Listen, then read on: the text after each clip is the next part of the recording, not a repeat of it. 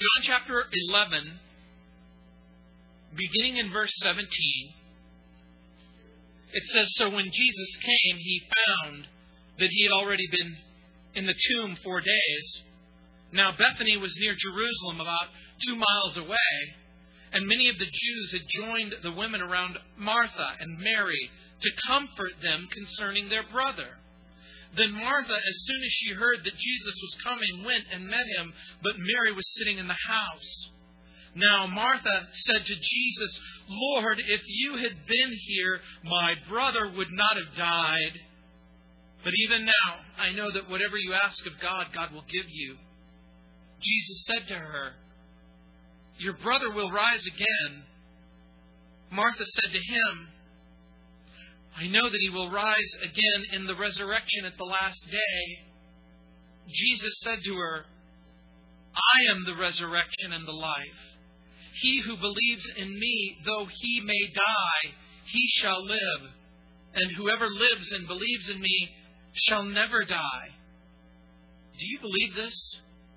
She said to Him, 'Yes, Lord, I believe that you are the Christ, the Son of God, who is come into the world.'"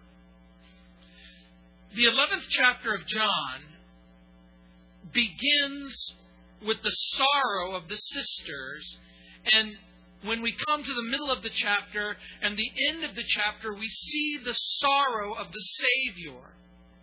In this chapter, 2 sisters have one dead brother. And Jesus will meet the needs of both sisters.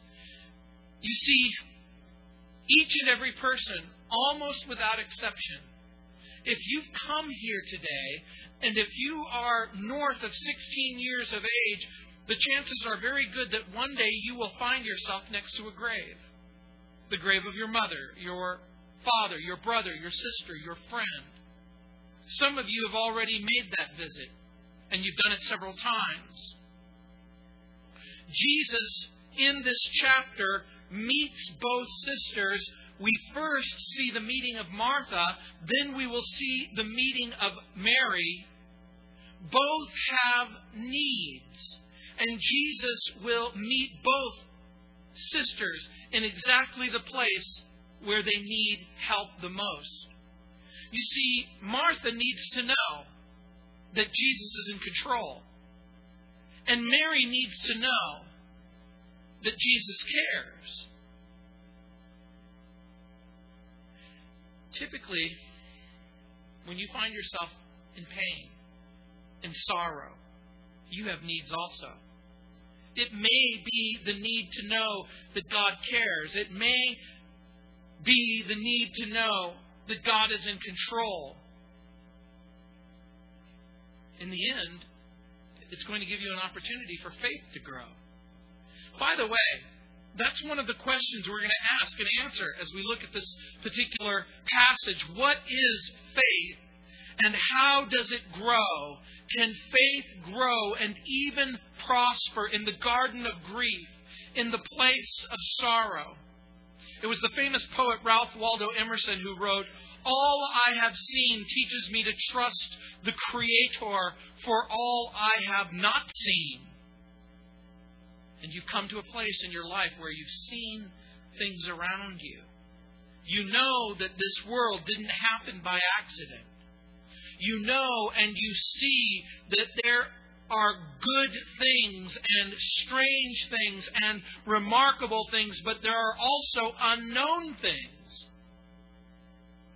And Emerson's quote is great. "All I have seen teaches me to trust the Creator for all I have not seen." You will see things brilliantly and you will see things darkly. And in that darkness, it may cause you to ask and answer questions. Let me suggest to you that there are 3 kinds of faith. There is ineffective faith and weak faith and what I call effective faith. Now, ineffective faith attempts to anticipate God's plan.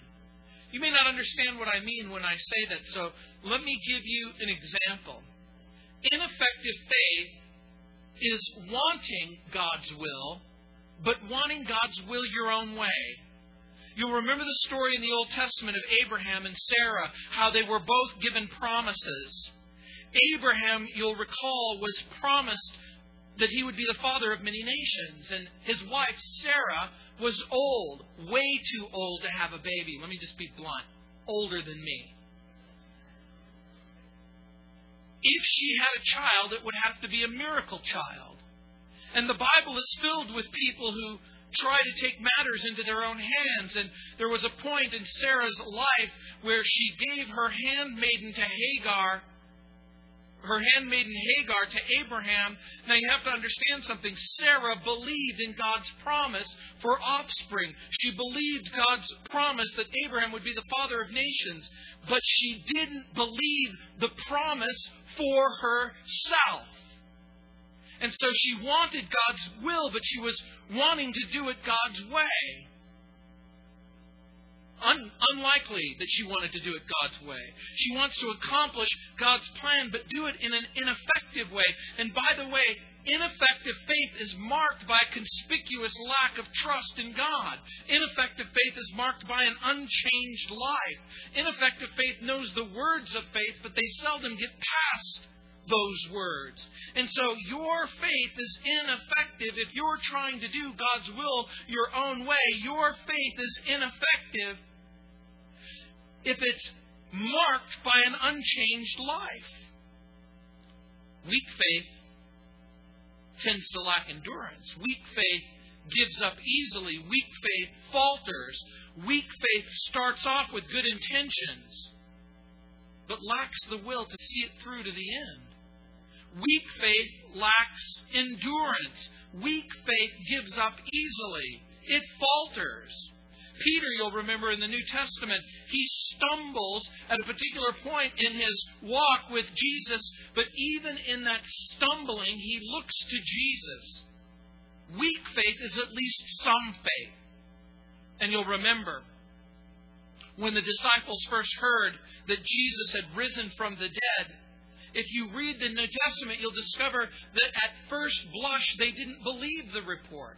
You'll remember the women gave the testimony that Jesus had risen from the dead. You'll remember that both John and Peter ran to the tomb. You'll remember that Peter looked into the tomb, and his first response wasn't a response of belief. Oh, wow, everything that Jesus said about the resurrection is true. He still didn't believe until he himself met the resurrected Jesus. And by the way, when he met the resurrected Jesus, he understood not just the plan of Jesus, but the purpose of God in Jesus' death. You see, weak faith can become strong faith with the help of Jesus. And you'll remember, effective faith believes Jesus. Effective faith depends on the Lord. I want to encourage you to think about something for just a moment. When I use the word faith, what do I mean? Am I talking about Roman Catholicism or Protestantism? Am I talking about a system of belief? No. In one sense, faith is a willingness to a desire, if you will, to trust God completely. And that willingness must translate to a complete dependence on God. This is a willingness to know God. It isn't simply a performance. It's not a ritual. It's not a desire to impress our family. Faith is complete and humble obedience to God's Word and God's will. This is a readiness, if you will, to listen to what God says and then a willingness to do what God says. Faith is our trust in an almighty, all-caring, all-controlling God. Effective faith believes Jesus and then rests on what Jesus has done. Effective faith grows, listen carefully, under pressure. Effective faith becomes stronger through endurance. Effective faith is hopeful anticipation. Now, when I say hopeful anticipation, let me give you a little illustration. When I was a little boy, I loved looking forward to my birthday. You know, when you're 6 years old, you love your birthday. You get presents. You get gifts. You get special treatment. And you'll notice that when children are small, they always want to grow up quicker. They're not 6, they're 6 and a half. I never say, I'm 52 and a half. There comes a certain point in your life where it's really not your birthday that you're looking forward to. Now, faith and birthdays have at least one thing in common. Remember, with your birthday, you can anticipate gifts. You can anticipate treats. You can anticipate special treatment. And you can anticipate surprises. And that's what birthdays do. They combine assurance and anticipation. And that's what faith does. Someone once said, faith is the conviction based on past experiences that God's new and fresh surprises will be ours. So, how would you characterize your faith? Ineffective? Weak? Effective? Is your faith sort of like the way James Bond takes his martinis? Shaken, but not stirred. There's a little chill up your spine because your faith is constantly being challenged, questioned. There are two words that characterize effective faith. The first one is sure. The second one is certain. Both words require a secure beginning and a secure ending. The beginning, if you will, the beginning point of faith is believing in God's character. That is, He is who He says He is. And the end point is believing in God's promises. That He will do what He says. And there's the rub. Many of us believe in God. And many of us believe in God's promises. But what about for me? What about for my life? And what about for my circumstances? And what happens when you don't see what you perceive to be a promise coming to pass? For Martha and for Mary, as they come to this particular point in their life, in their sorrow, in their grief, and in their pain, they're not just simply looking for answers, but they're looking for a Savior. Look at the place of sorrow again in verse 17. It says, so when Jesus came, He found that He had already been in the tomb 4 days. Now remember, for those of you who have been following along in our study in John's Gospel, Jesus is beyond the Jordan. It's a day's journey. When He discovers that Lazarus is sick, He delays 2 days. It takes 1 day for the message to get there. He delays 2 additional days. He returns a final day. And when He returns, when you read in the tomb 4 days, read all human hope is gone. Because the process of decomposition has already begun. You may not know this, but in ancient Israeli traditions, they have, in certain traditions like the Mishnah, it suggests that people in the first century in particular believed that the soul hovered in around the body for 3 days. And when the process of decomposition began, it was believed that the soul or the spirit fled because there was no hope for the soul or the spirit to return to the body. Now, obviously, that's not in the Bible. But it becomes a picture, if you will, of the belief, at least at this particular point, that the body, in order to be raised, it isn't just simply going to be some modern miracle of resuscitation. Lazarus has to come back from the dead. And you'll look at verse 18. It says, now Bethany was near Jerusalem, about 2 miles away. Now remember, Bethany is near Jerusalem. And we've already talked about the fact that the enemies of Jesus, those who stand in opposition to Jesus, those who hate Jesus, those who want to kill Jesus, are just a few miles away. So remember, the coming of Jesus and the ministry of Jesus is risky business at this point. And in verse 19 it says, and many of the Jews had joined the women around Martha and Mary to comfort them concerning their brother. Jesus is returning. Lazarus has been dead for 4 days. In order to understand the sorrow and the pain and the circumstances that Jesus is coming to, you need to know a little bit about Jewish funeral customs. William Barclay, in his excellent commentary on this particular passage, writes, and I quote, as many as possible attended a funeral. Everyone who could was supposed in courtesy and respect to join in the procession on its way. One curious custom was that the women walked first, for it was held that since women by her first sin brought death into the world, she ought to lead the mourners to the tomb. At the tomb, memorial speeches were sometimes made. Everyone was expected to express the deepest sympathy, and on leaving the tomb, the others stood in 2 long lines while the principal mourners passed between them.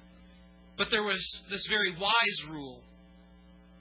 The mourners were not to be tormented by idle and uninvited talk. They were to be left at that moment alone with their sorrow. Now, just like we have customs for our funerals, the Jews also had customs.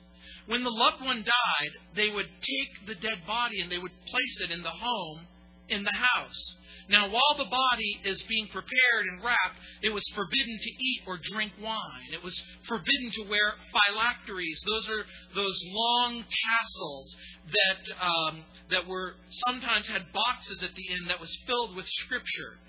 You were not allowed to engage in study. No food was prepared in the house, and food that was brought into the house could never be eaten in the presence of the dead. And as soon as the body was carried out, they would rearrange the furniture back to normal, and after the body was laid to rest, a meal was served. And typically, the meal was prepared by friends of the family, and the meal consisted of bread and hard-boiled eggs and lentils. And those eggs and those lentils had symbolism. They represented a circle.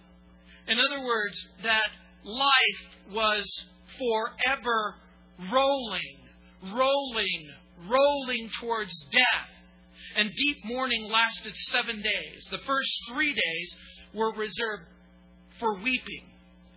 The first 3 days, you didn't anoint yourself. You didn't put on your shoes. You didn't engage in study. It was not business as usual. You wouldn't even wash yourself. And the week of deep mourning was then followed by 30 days of what was called lighter mourning. In other words, there was still sorrow. There was still pain. When mourners left the tomb, they would typically turn to one another and they would say, "Depart in peace." But rarely would they mention the name of the departed. But if they did mention the name of the departed, it was always under the auspices of a blessing. And so 3 days of deep mourning has already passed. It's now the 4th day. And you'll note in the passage where it says in verse 19, and many of the Jews had joined the women around Martha and Mary to comfort them. Here, the word comfort is very interesting. It's a very long compound word in the Greek language. It's the Greek word para, mutheo, mei. It is a compound word which means to walk alongside in tenderness and consolation. Remember, we've already brought up the fact that when you are around grieving people, hurting people, remember what we've already said. We step lightly around a broken heart. And so it means consolation. And Jesus arranges His coming at a time when human help and human hope is gone. When I was reading this passage, it reminded me of something. And that is that there's a kind of a negative comfort or false comfort. And by that, I mean a dangerous comfort. You'll remember that when the Lord told Abram to leave his family and friends and go to the land of promise, it meant leaving the place of companionship. It meant leaving the place of comfort. It meant leaving the place of security. It meant leaving the place of friends. It meant leaving the place of familiarity. And don't get me wrong, home, friends, and family, that's a very, very good thing. But sometimes God is calling you to a different life, and to a different lifestyle. And that means leaving the past behind. It means leaving family and friends who stand in opposition to the things of God. And you'll remember that Abraham obeyed. And he walked away from his home for a better home. He walked away from his friends for new friends and a new family. For greater blessing, for greater usefulness. And certainly the Bible tells us that God offers comfort when we face trials and when we face difficulties. And we also know that God comforts us so that we might be able to comfort others. You'll remember in the Old Testament, Job's friends were supposed to be comforting him in his grief. The neighbors, the family, the friends who had gathered around Mary and Martha were supposed to be comforting them in their grief. Human comfort may be welcome, but it's limited, isn't it? Human comfort is limited. Now, I want you to just think carefully for just a moment. If when you're standing next to that grave, when you're in the midst of that horrible trial, when you're standing at that great difficulty, and you need to know that God is in control, and when you need to know that God cares deeply and personally for you, where do you get hope? Where do you find comfort? Where do you receive assurance? It's faith. And by faith, I mean confidence in the character of God and the promises of God. You'll remember in Job chapter 16, in verses 1 through 22, there's a series of speeches that are given in the book of Job. There's some valuable lessons about offering comfort. In Job chapter 16, verses 4 and 5, Job, when he's addressing these people, he says, I also could speak like you if you were in my place. I could make fine speeches against you and shake my head at you, but my mouth would encourage you. Comfort from my lips would bring you relief. Do you understand what Job is saying? In the end, Job's counselors wound up not comforting him, but condemning him. They didn't comfort him, they condemned him because, remember, they came to the conclusion that the reason why the catastrophe had fallen on Job, that somehow it was his own fault. That somehow all 10 of his children being wiped out was his own fault. That his goods were stolen was his own fault. And was it his own fault? No. Remember in the opening chapter of Job, the Lord, speaking to Satan, says, consider my servant Job. There's none like him in all of the earth. And by the way, pray to God that he never says that to Satan about you.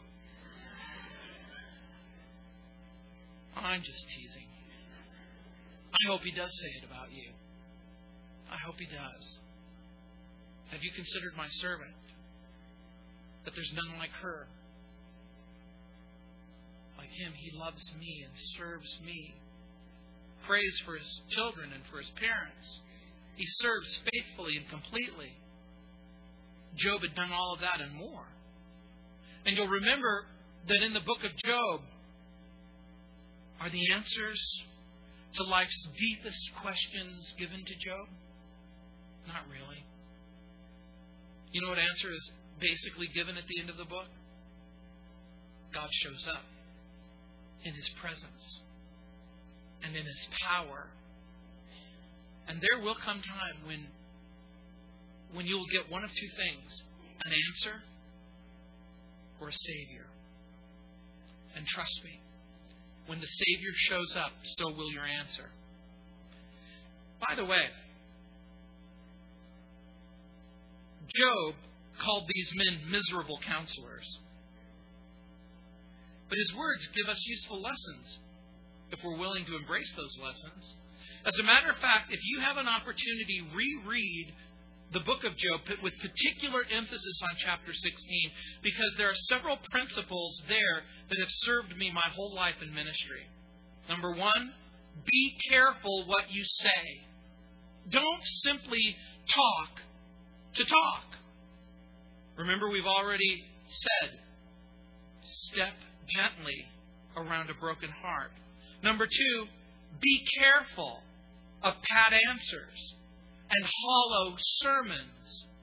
And number three, beware of criticism and accusation. And number four, make every effort to put yourself in their place, in the pain of sorrow, in the place of heartache. And number five, offer help and encouragement. Now this, from a man who needed comfort. If ever there was a person who needed comfort, it was Job. And if ever there was a person qualified to say, this is how you give comfort, it was him.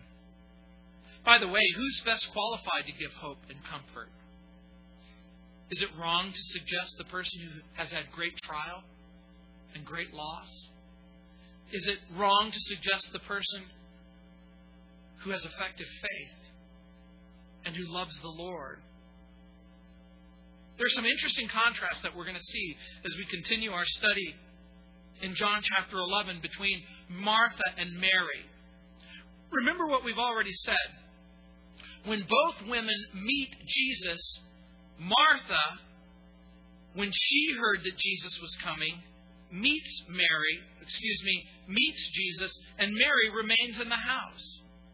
In the Bible, Martha is always seen as this energetic person, and Mary is the one who quietly sits down. You'll remember elsewhere in the New Testament that Martha's busy serving, and Mary is sitting at the feet of Jesus, and Martha begins to complain and says, Jesus, rebuke my sister. She's sitting around on her lazy Middle Eastern you-know-what, and here I am slaving away. Now here's what Martha's expecting Jesus to say. Why, you're right, Mary, you lazy person. Get up and do some work. But his answer shocks everyone. He says to Mary, or to Martha, he says, Martha, Martha, Martha.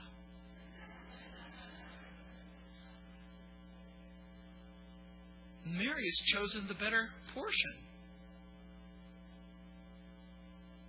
Look at verse 20. Now Martha, as soon as she heard that Jesus was coming, went and met him. But Mary was sitting in the house. This is, by the way, completely counter-cultural. Under normal circumstances, this would never happen. It was considered impolite to leave your guests. But Martha gets up and she meets Jesus. And you'll look at the greeting, Lord, if you had been here, my brother would not have died. That's verse 21. Now, when Mary meets the Lord, we're going to look just a little bit ahead. Look to verse 32. It says, then when Mary came where Jesus was and saw him, she fell down at his feet, saying to him, Lord, if you had been here, my brother would not have died. Question. What's the same about the greeting? It's almost identical, isn't it? Both Martha and Mary have almost identical words to say to Jesus. The words are identical, but the striking difference is the posture of the person asking. Martha is upright and running. Mary is prone on her face, kneeling, perhaps even prostrate before the Lord in worship. By the way, do you think standing and worshiping puts a different spin on what your words are? I'm going to suggest that they do. One sister, Martha, she needs some intellectual reinforcement.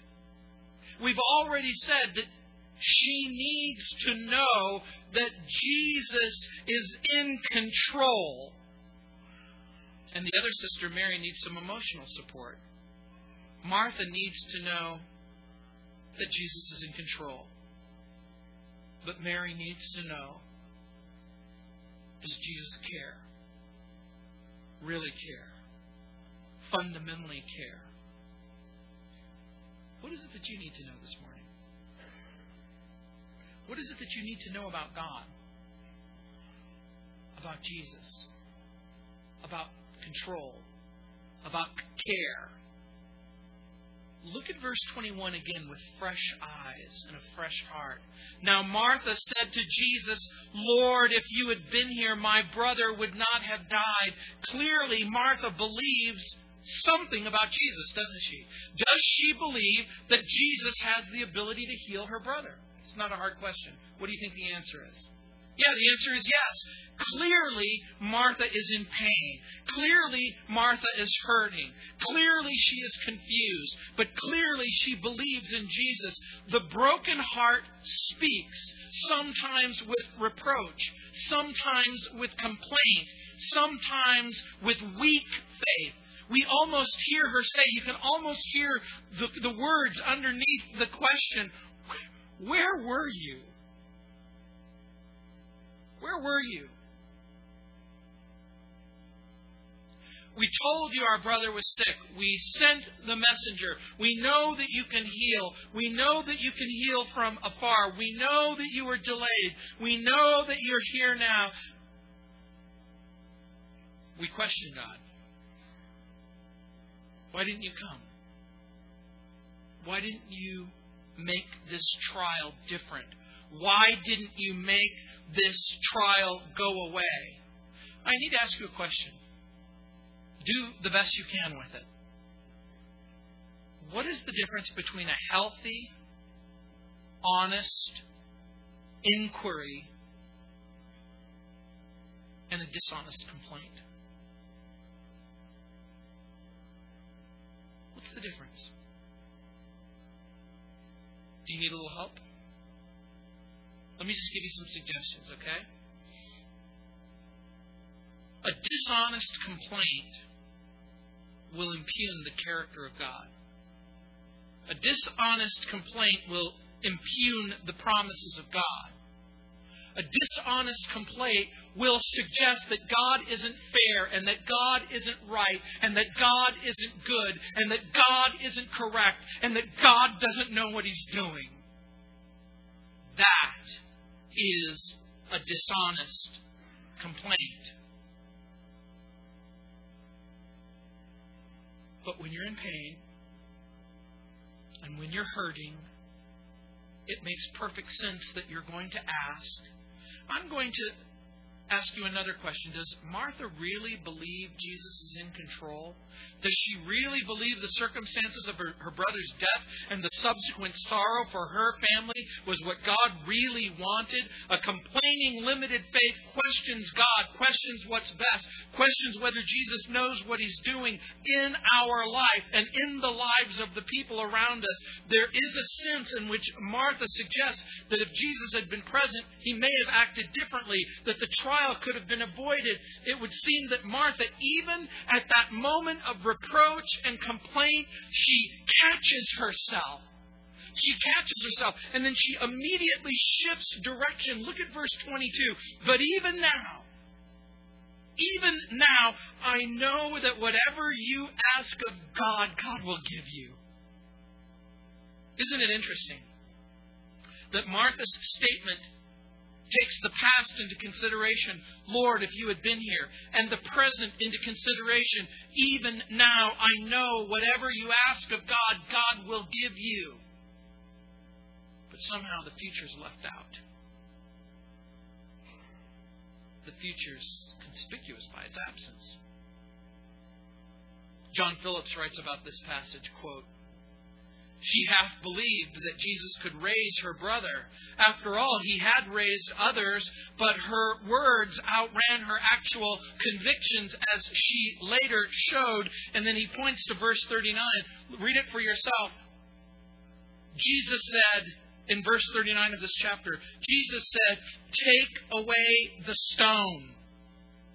Martha, the sister of him who was dead, said to him, "Lord, by this time there is a stench, for he has been dead 4 days." Does that sound like the words of a person who's saying, "Hey, Lord, now's not a good time to raise him from the dead"?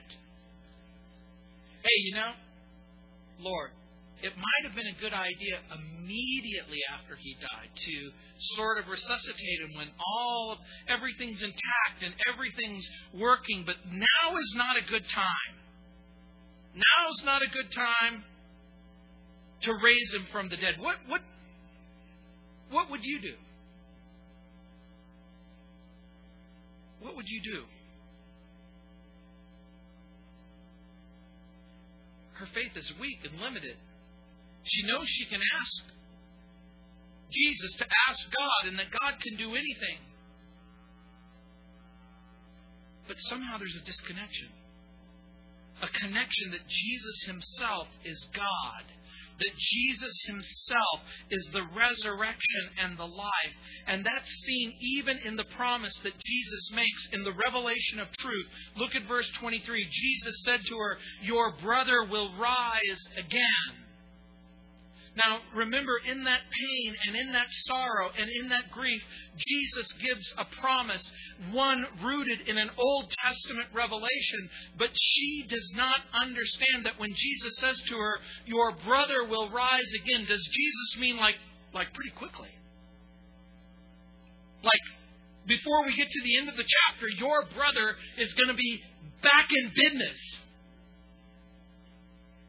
She misunderstands what Jesus says and suggests, and believes at least momentarily in her mind, that Jesus is reiterating an Old Testament promise that was given by way of revelation. Like shadows, the Old Testament only hinted at the condition of the dead. Hints were dropped in the book of Job about a future resurrection in Job chapter 14, verse 14, and in Job chapter 19, verse 25. You'll remember the psalmist in Psalm 16:9 said, "No wonder my heart is filled with joy.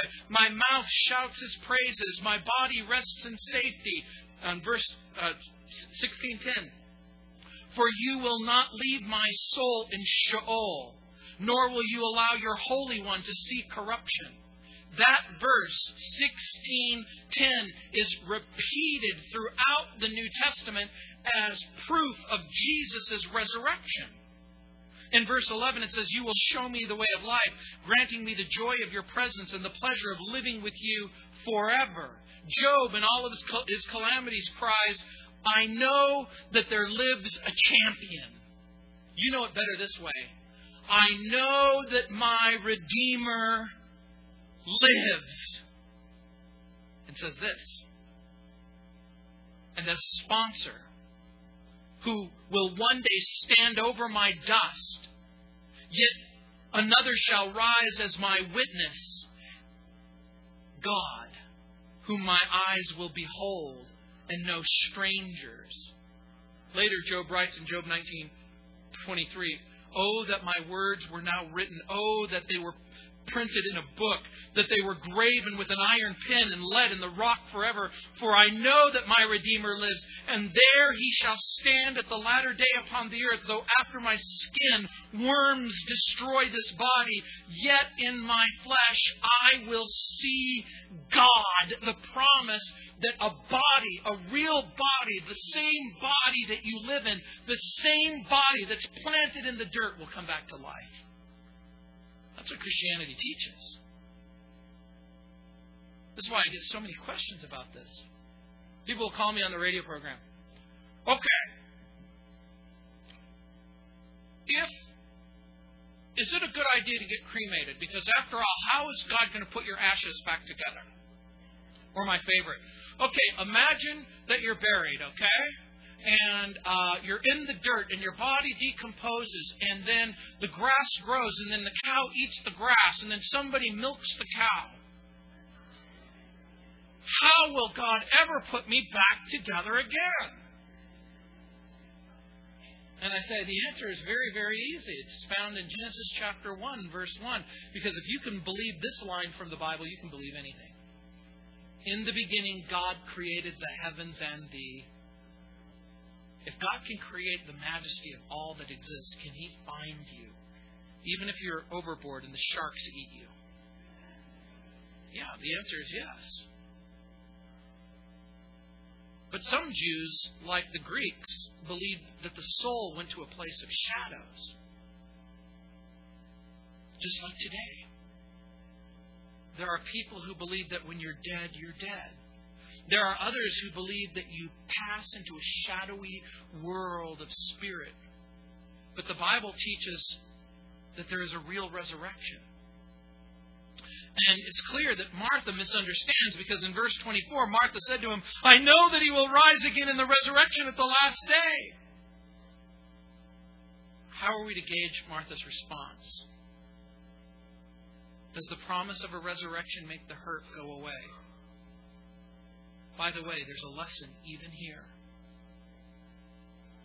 What does Martha really want? A lecture about the resurrection? The pain, the sorrow, the emptiness, the grief inside of her heart. She wants something more. And Jesus will give her exactly that. Look what it says in verse 25. Jesus said to her, No. I'm the resurrection and the life. He who believes in me, though he may die, he shall live. This statement is the sixth statement in a series of statements that are given in the Gospel of John called the Great I Am statements. You'll remember some of them. I am the bread of life in John chapter 6, verse 51. I'm the light of the world, John 8:12. I'm the door, John 10:9. I'm the good shepherd, John 10:11. And now he says, I am the resurrection and the life. Jesus relates to Martha that the subject of the resurrection may indeed be interesting, but Jesus relates to her personally and individually. Jesus doesn't simply, listen carefully, He doesn't simply accomplish the resurrection and the life. He isn't simply the person who goes, hey, in the end, I will bring your brother back to life, but isn't that cool? And isn't that a great promise? No, He says, I am the resurrection and the life. That is, He has the power to give life. He has the power to take life. He has the power to restore life. He does it all according to His own will. And this is the amazing claim. Jesus is in effect declaring, listen, that all life and every life exists by His will and by His power. Jesus is basically asking and answering the question, how can a dead person come back to life? And it's only by the will. And it's only by the power of God. Only by the will. And only by the power of Jesus. And I remember like it was yesterday when I first heard this passage preached. When I was an unbeliever, I was listening to someone talk about this passage, and he said, I am the resurrection and the life. He that believes in me, even though we were dead, yet shall he live. And I'll never forget. I'll never forget, I asked, could this be true? Can this Jesus bring dead people back to life? But I wasn't interested in just simply satisfying a theological curiosity. I needed an encounter with the living Jesus. I needed to know if He could bring my heart back to life. My stone, cold, dirty heart. I needed to know that the emptiness and the darkness and the death that resided on my soul, if He could bring me back to life, I didn't just need a theological answer to my question. I needed to know if Jesus was real and if He could change me.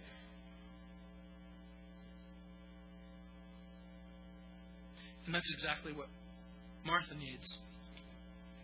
And Mary needs. Jesus was letting Martha know that what she needed in life's most painful circumstance wasn't just a pat theological answer to a difficult question. Jesus was letting Martha know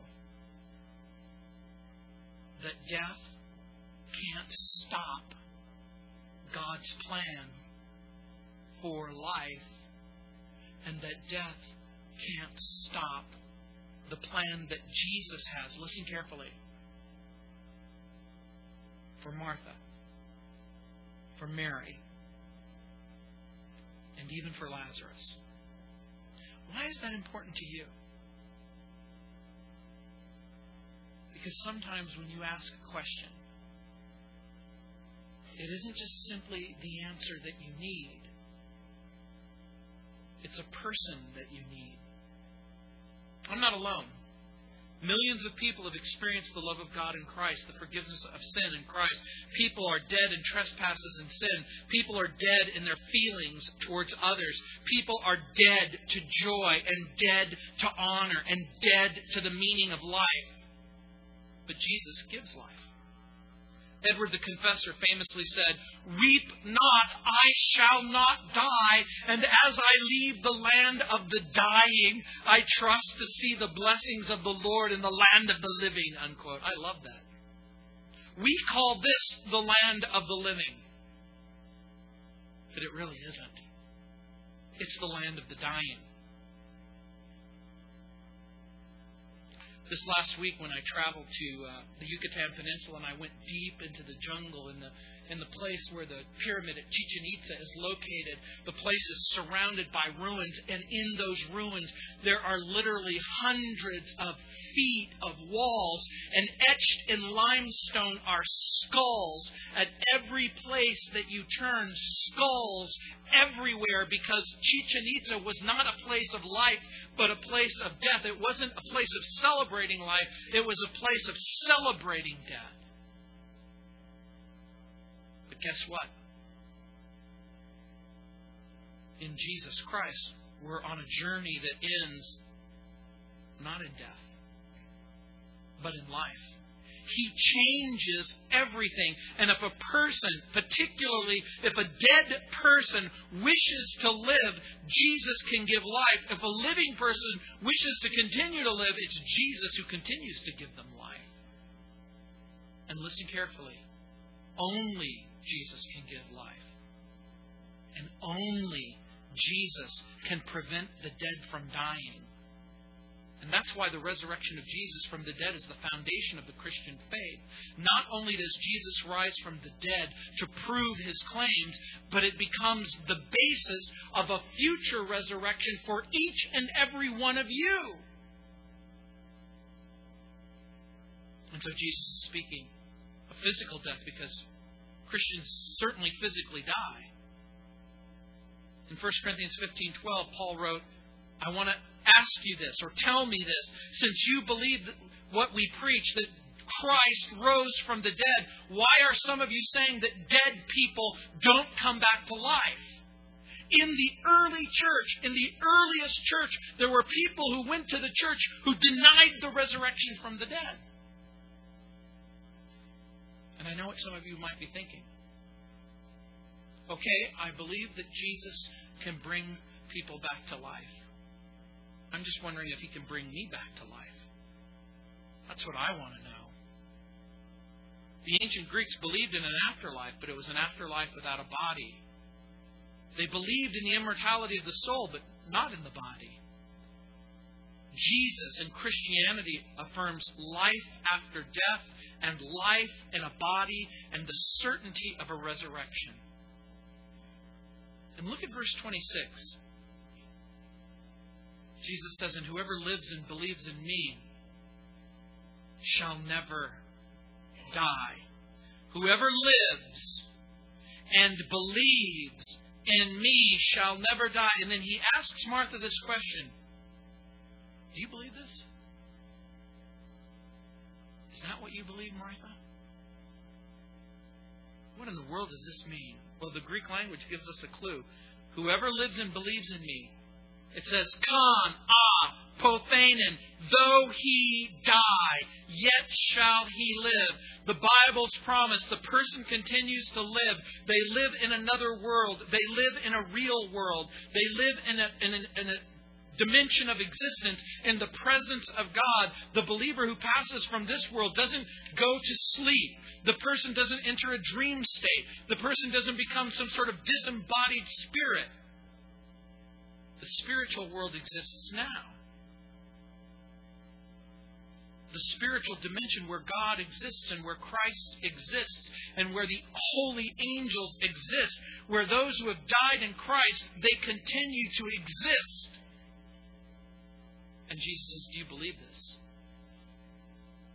And by the way, to believe in Jesus means to believe everything that Jesus says isn't possibly true, but that it's absolutely true. It's not simply good enough to hear the Word or acknowledge the content of the Word. Do you believe this? Do you believe it with your whole heart? Do you believe it with your mind and your strength? And again, the vast majority of people who read this text believe that Jesus might be able to bring people back to life. The question is, will He?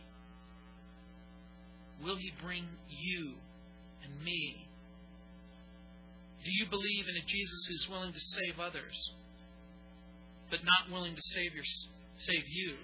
And by the way, when you come to the end, in verse 27, she said to him, Yes, Lord, I believe that you are the Christ, the Son of God, who has come into the world. The pronoun is emphatic in the original language. It says, even I believe that you are the Christ, the Son of God, who has come into the world. But you know what it doesn't say? It doesn't say, and I believe that you have the power over death itself. Effective faith depends on God. Effective faith believes what Jesus says and does. Effective faith grows under pressure. Effective faith becomes stronger through endurance. And Martha admits belief in Jesus as the Christ, as the Son of God who has come into the world. But she wants to know, really know, is Jesus in control? Her sister's going to want to know, does Jesus care? Martha needs to know, is my brother alive and safe? And Jesus is about to prove his statement isn't just religious rhetoric or evangelical exaggeration. Jesus will take us from speculation to answers to faith to assurance. Because before the chapter ends, Lazarus is coming back to life.